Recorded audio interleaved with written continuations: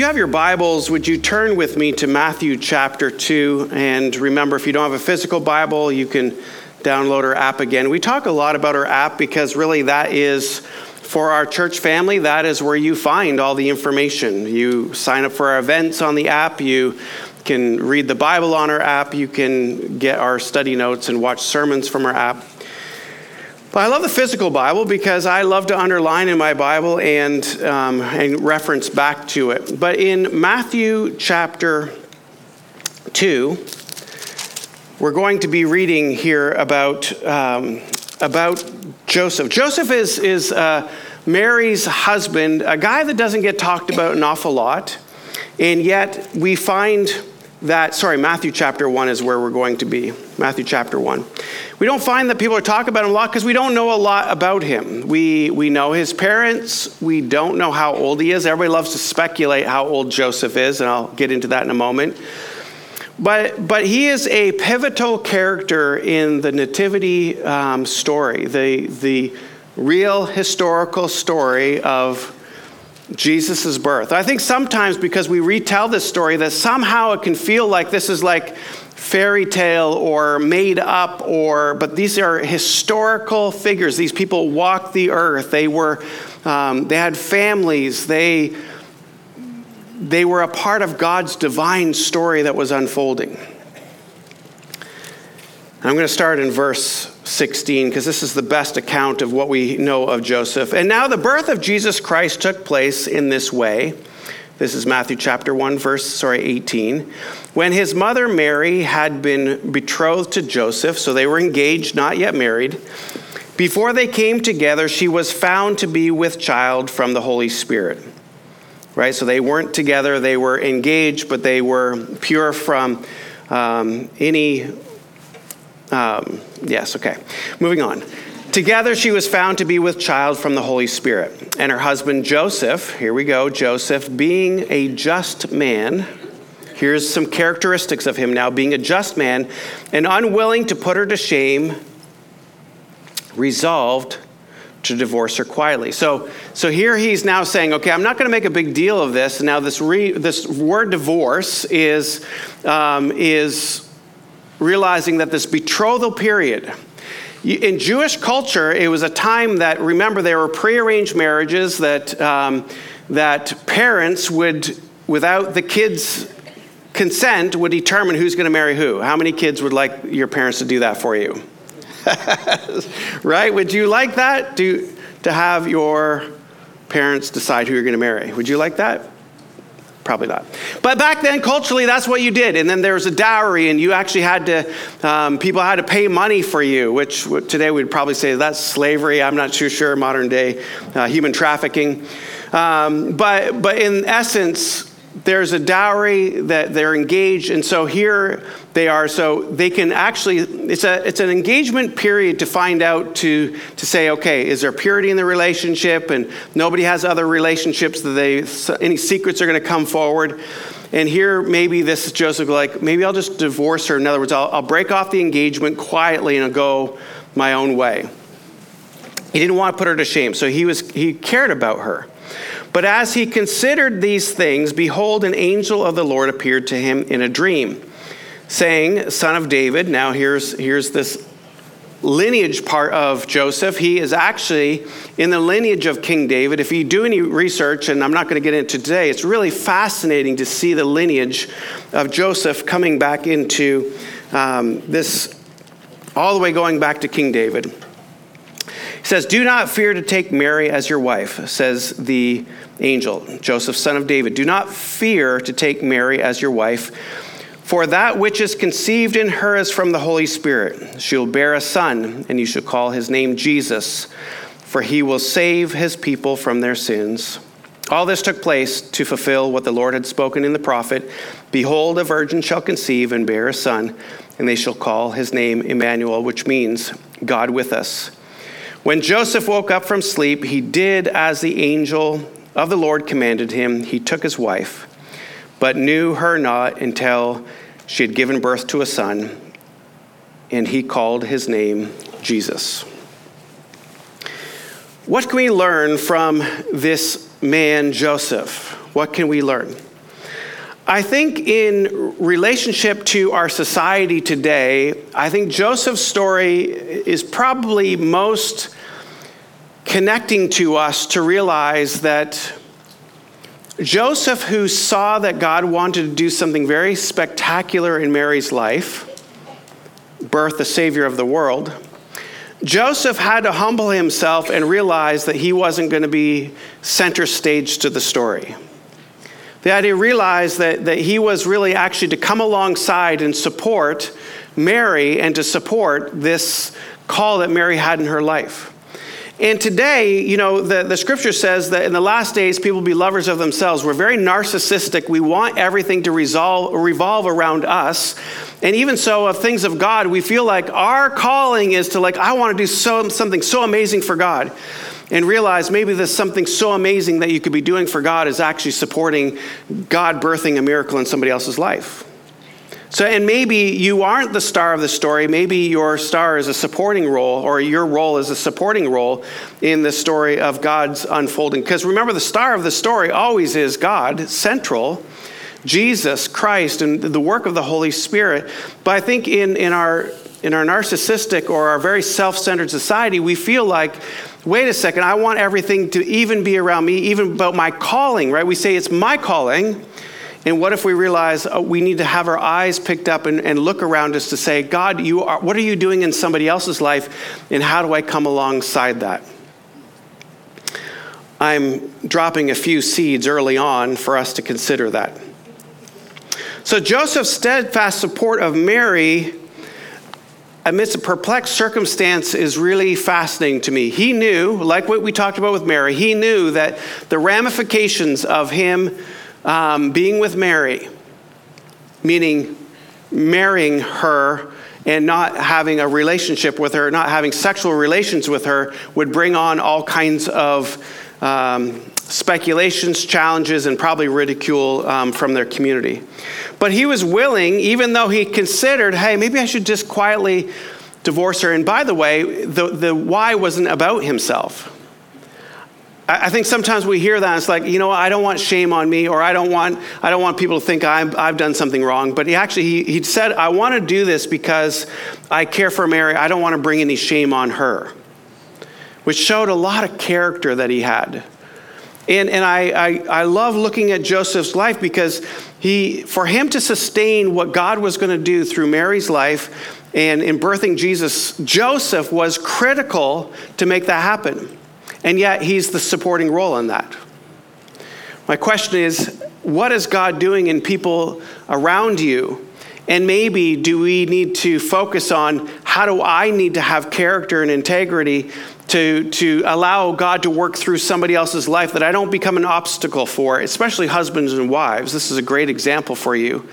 That are you willing to die to yourself? Are you willing to say, not my will, but God, your will be done, and have discernment to see what God is doing in and through our spouses' lives?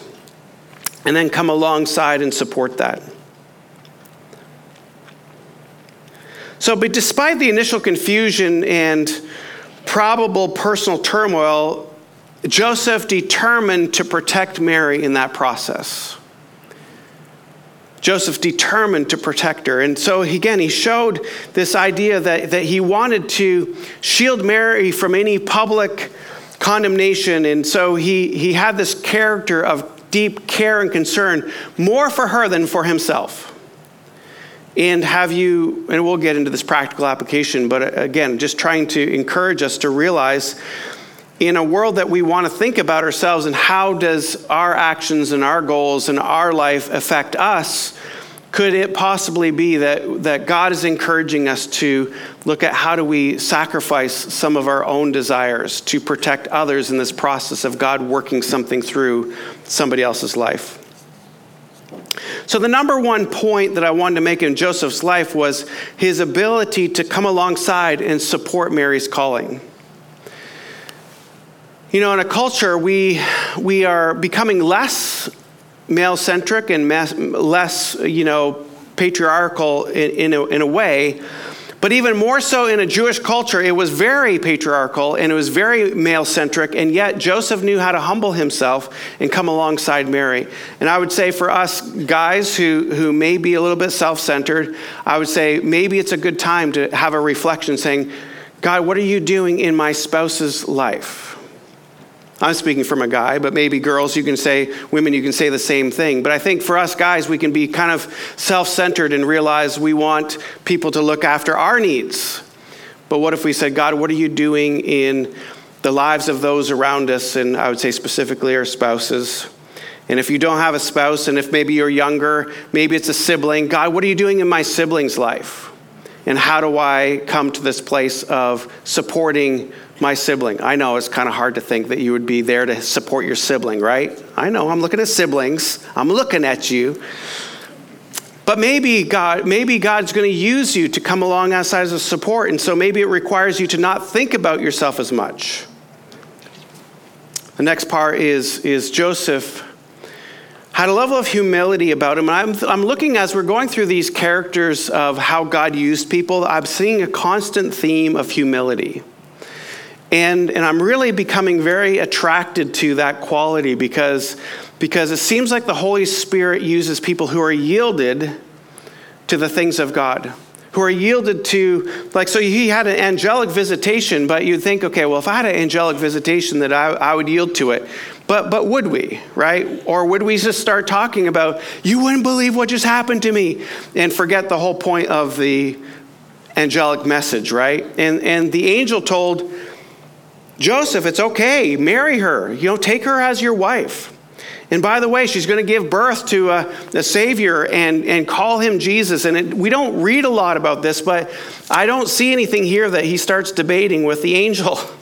I just say, okay, here I am. Remember last week, pick me, Mary, pick me. Here I am, pick me. Joseph has the same humility about him. And he accepts even the unknown. And I wonder in our culture where we love to have planning, we love to be in the knowing, we don't want to put ourselves in a place of vulnerability. And yet, I wonder if the Lord is encouraging us or teaching us to say, would you just trust? Because faith is realizing that we don't have everything planned out. And faith is realizing that we put our trust in somebody who is faithful, even though we don't know the plan. I think faith, we love to talk about faith because it says without faith it's impossible to please God. And as if like it's some magic potion that we go, there's faith for everybody. Let's have more faith. Faith. No, actually faith is believing in the one who is faithful. In meaning that we can come alongside and say, God, I don't understand your plan. I don't understand what's being unfolded here right now.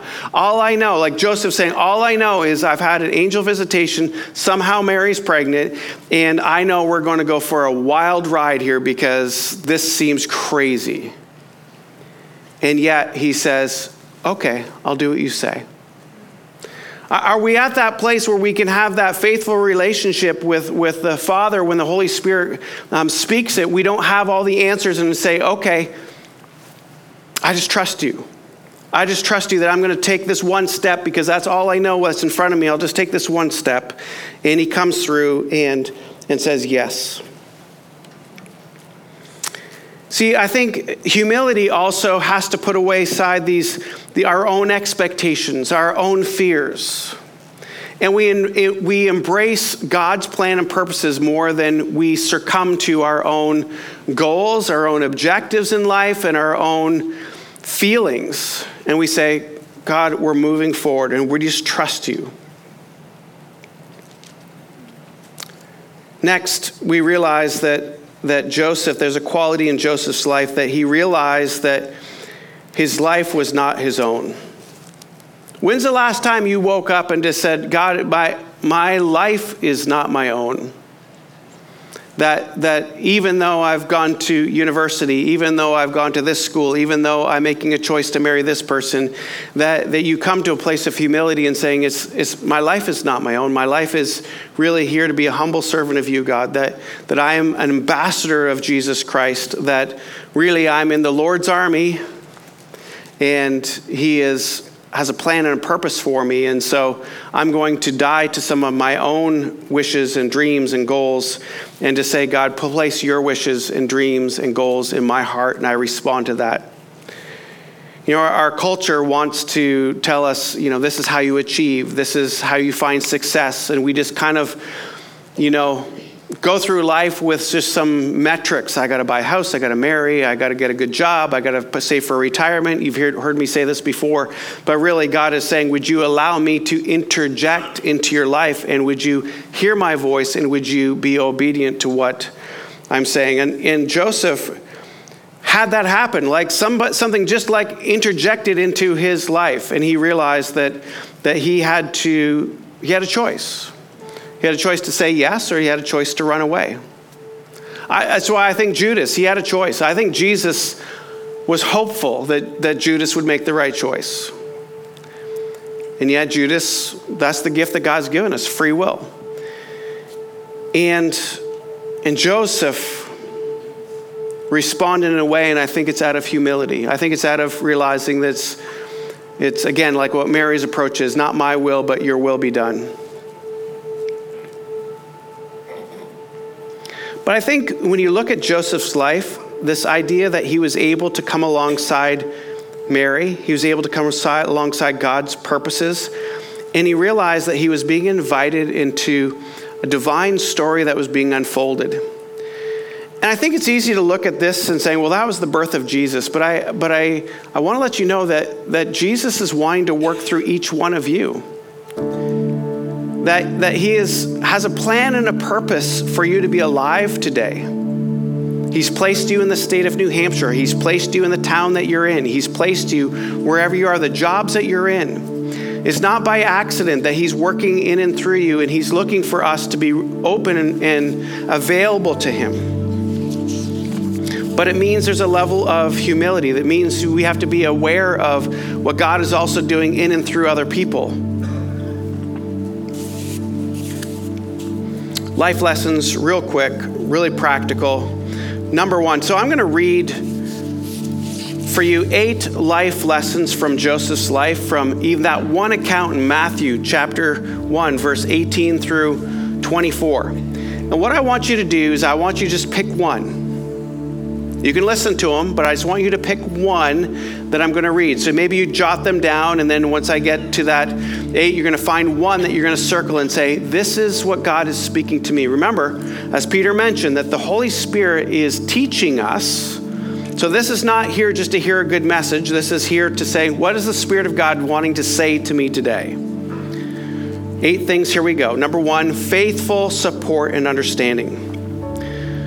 So here's the application. So Joseph was faithful in supporting Mary, and he had a level of understanding. Be supportive and understanding in relationships, even in challenging situations. See, Joseph's support for Mary, despite all the social norms and the confusion, teaches us to approach difficulties with empathy and trust. Can you come alongside somebody else and take a supportive role and not feel like the world needs to revolve around you? Number 2, humility and acceptance of the unknown. Embrace humility when faced with uncertainties or unexpected circumstances. See, Joseph's humility, despite him knowing the unfolding of this plan, that God's plan, fully understanding it, he realized that he needed to trust in God that was higher than him, more powerful than him, that he could see his perspective was different than Joseph's. So can you embrace humility when there's unknown things, and just saying, I submit to you, God. Your ways are not my ways, but I choose to trust you. Number 3, obedience to God's guidance. Obedience to God's guidance. You writing some of these down? Take notes on your phone. Be open to the guidance of the Holy Spirit. The beautiful thing of when Jesus said it's good for him to go is why he said it was good for him to leave the earth is because he was going to give us the Holy Spirit, which meant that God's presence would be resting with everybody at all times, those who have received Jesus into their life. But the Holy Spirit now has access to guide you and to direct you. And are you willing to say, my life is not my own. I'm willing to have the Holy Spirit guide me and direct me. And I want to be obedient to that. And I think willingness is one thing. Obedience is another thing. I felt like as I just said obedience, there's little flashing lights that are going on over people's heads right now. Because I think we all have those little nudges like, okay, I should do this. But then we don't move forward into I should to saying I will. That's obedience. Follow through. Number 4, selfless and sacrifice.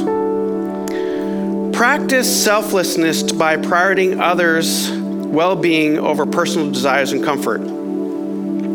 Joseph was willing to do that. He knew that people would be talking about him, and yet he chose to say, you know what, I need to care for Mary. I'm caring for Mary's well-being over I'm caring for my own. He was almost like, I'm gonna shield Mary from this disgrace. I want to take this of learning how to have selfless and sacrificial love. When's the last time that you said, I'm gonna put somebody else's needs above my own? And would you follow through in that? Practice it. Practice it. Number 5. Recognize life's purposes beyond personal goals. We love to be achievers, right? In society, we pick a word, theme of the year. We set goals. I know I do. I set goals. I love goals. But sometimes the goals can get in the way of listening to what the Spirit of God is wanting to say. And so we have to say, God, I allow you permission to interrupt my life's plans at any moment in time. Now, we pray through and we set plans, as we're coming into the new year, we're going to be thinking about the new year and we're going to set goals and resolutions. But are we still willing to let God be spontaneous with us? I was just thinking about this. Audrey and I we do Financial Peace University. We do every dollar on the app. We budget well and we tell every dollar where it's going to go so we don't overspend. And yet even that is good, but yet that goal itself could get in the way of when the Spirit of God is breathing and say, give in this way. Wait a second, God, but that's not in our budget. That's okay, give, because I'm asking you to do this. Right? Could we trust him in those areas? Recognize life's purpose beyond personal goals. Number 3, this is talking about trusting in God's plan. Develop trust and faith in God's plan. See, I think faith, we need to reorient ourselves a little bit to faith. We need to understand that, yes, we need to have faith, but get to know the one who is faithful. That we can put our trust in him, that when he asks us to do things that are beyond our understanding, that we can trust that if he's asking us to do it, he's got a plan. He's going to look after us. Number 7, cultivate patience and resilience.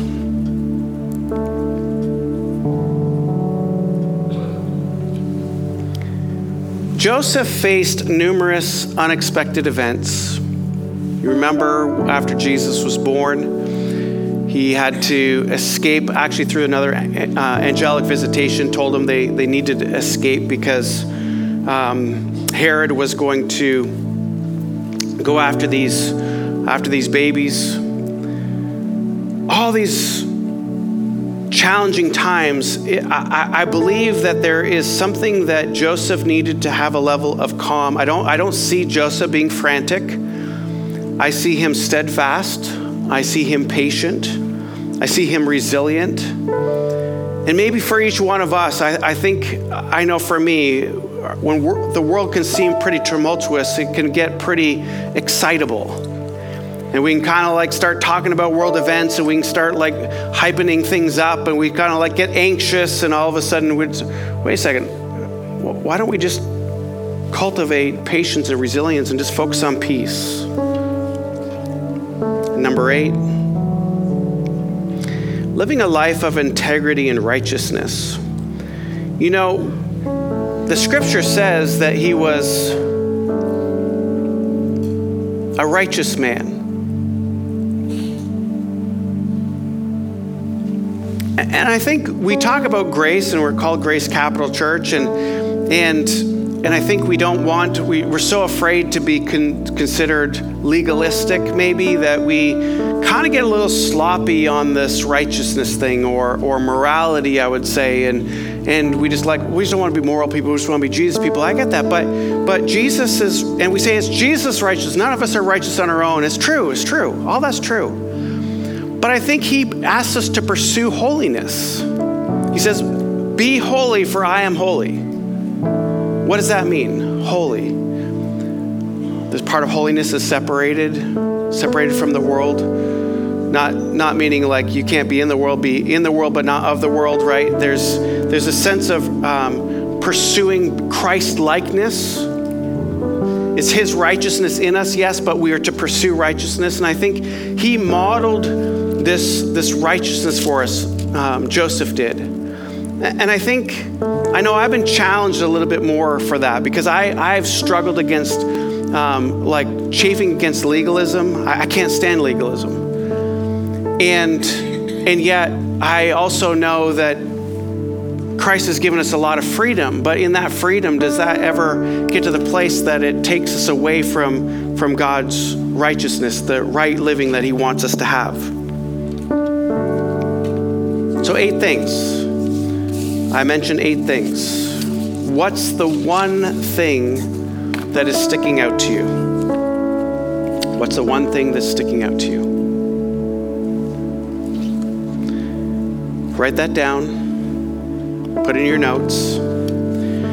Lastly, I know you're all wondering, how old was Joseph? I'll tell you how old Joseph was. Not specifically, but generally. In many things, nativity scenes, you'll see Joseph looking much, much older than Mary. And he definitely was older than Mary. Mary was 13 to 16, right? But we know a few facts. One, that he was going to Bethlehem because there's a census and he needed to register. So he's at least 18. So we know Joseph is not younger than 18. Got that one. We also know life expectancy was probably 45 to 55 in that era, because of they would say during that time of child mortality, they can see what life expectancy would going to be. So 45 to 55 was probably life expectancy. We don't know much about Joseph. He probably wasn't around when Jesus was crucified at the age of 33. But what we do know is Joseph was around when Jesus was 12 years old, because his family, Jesus' family, went to worship.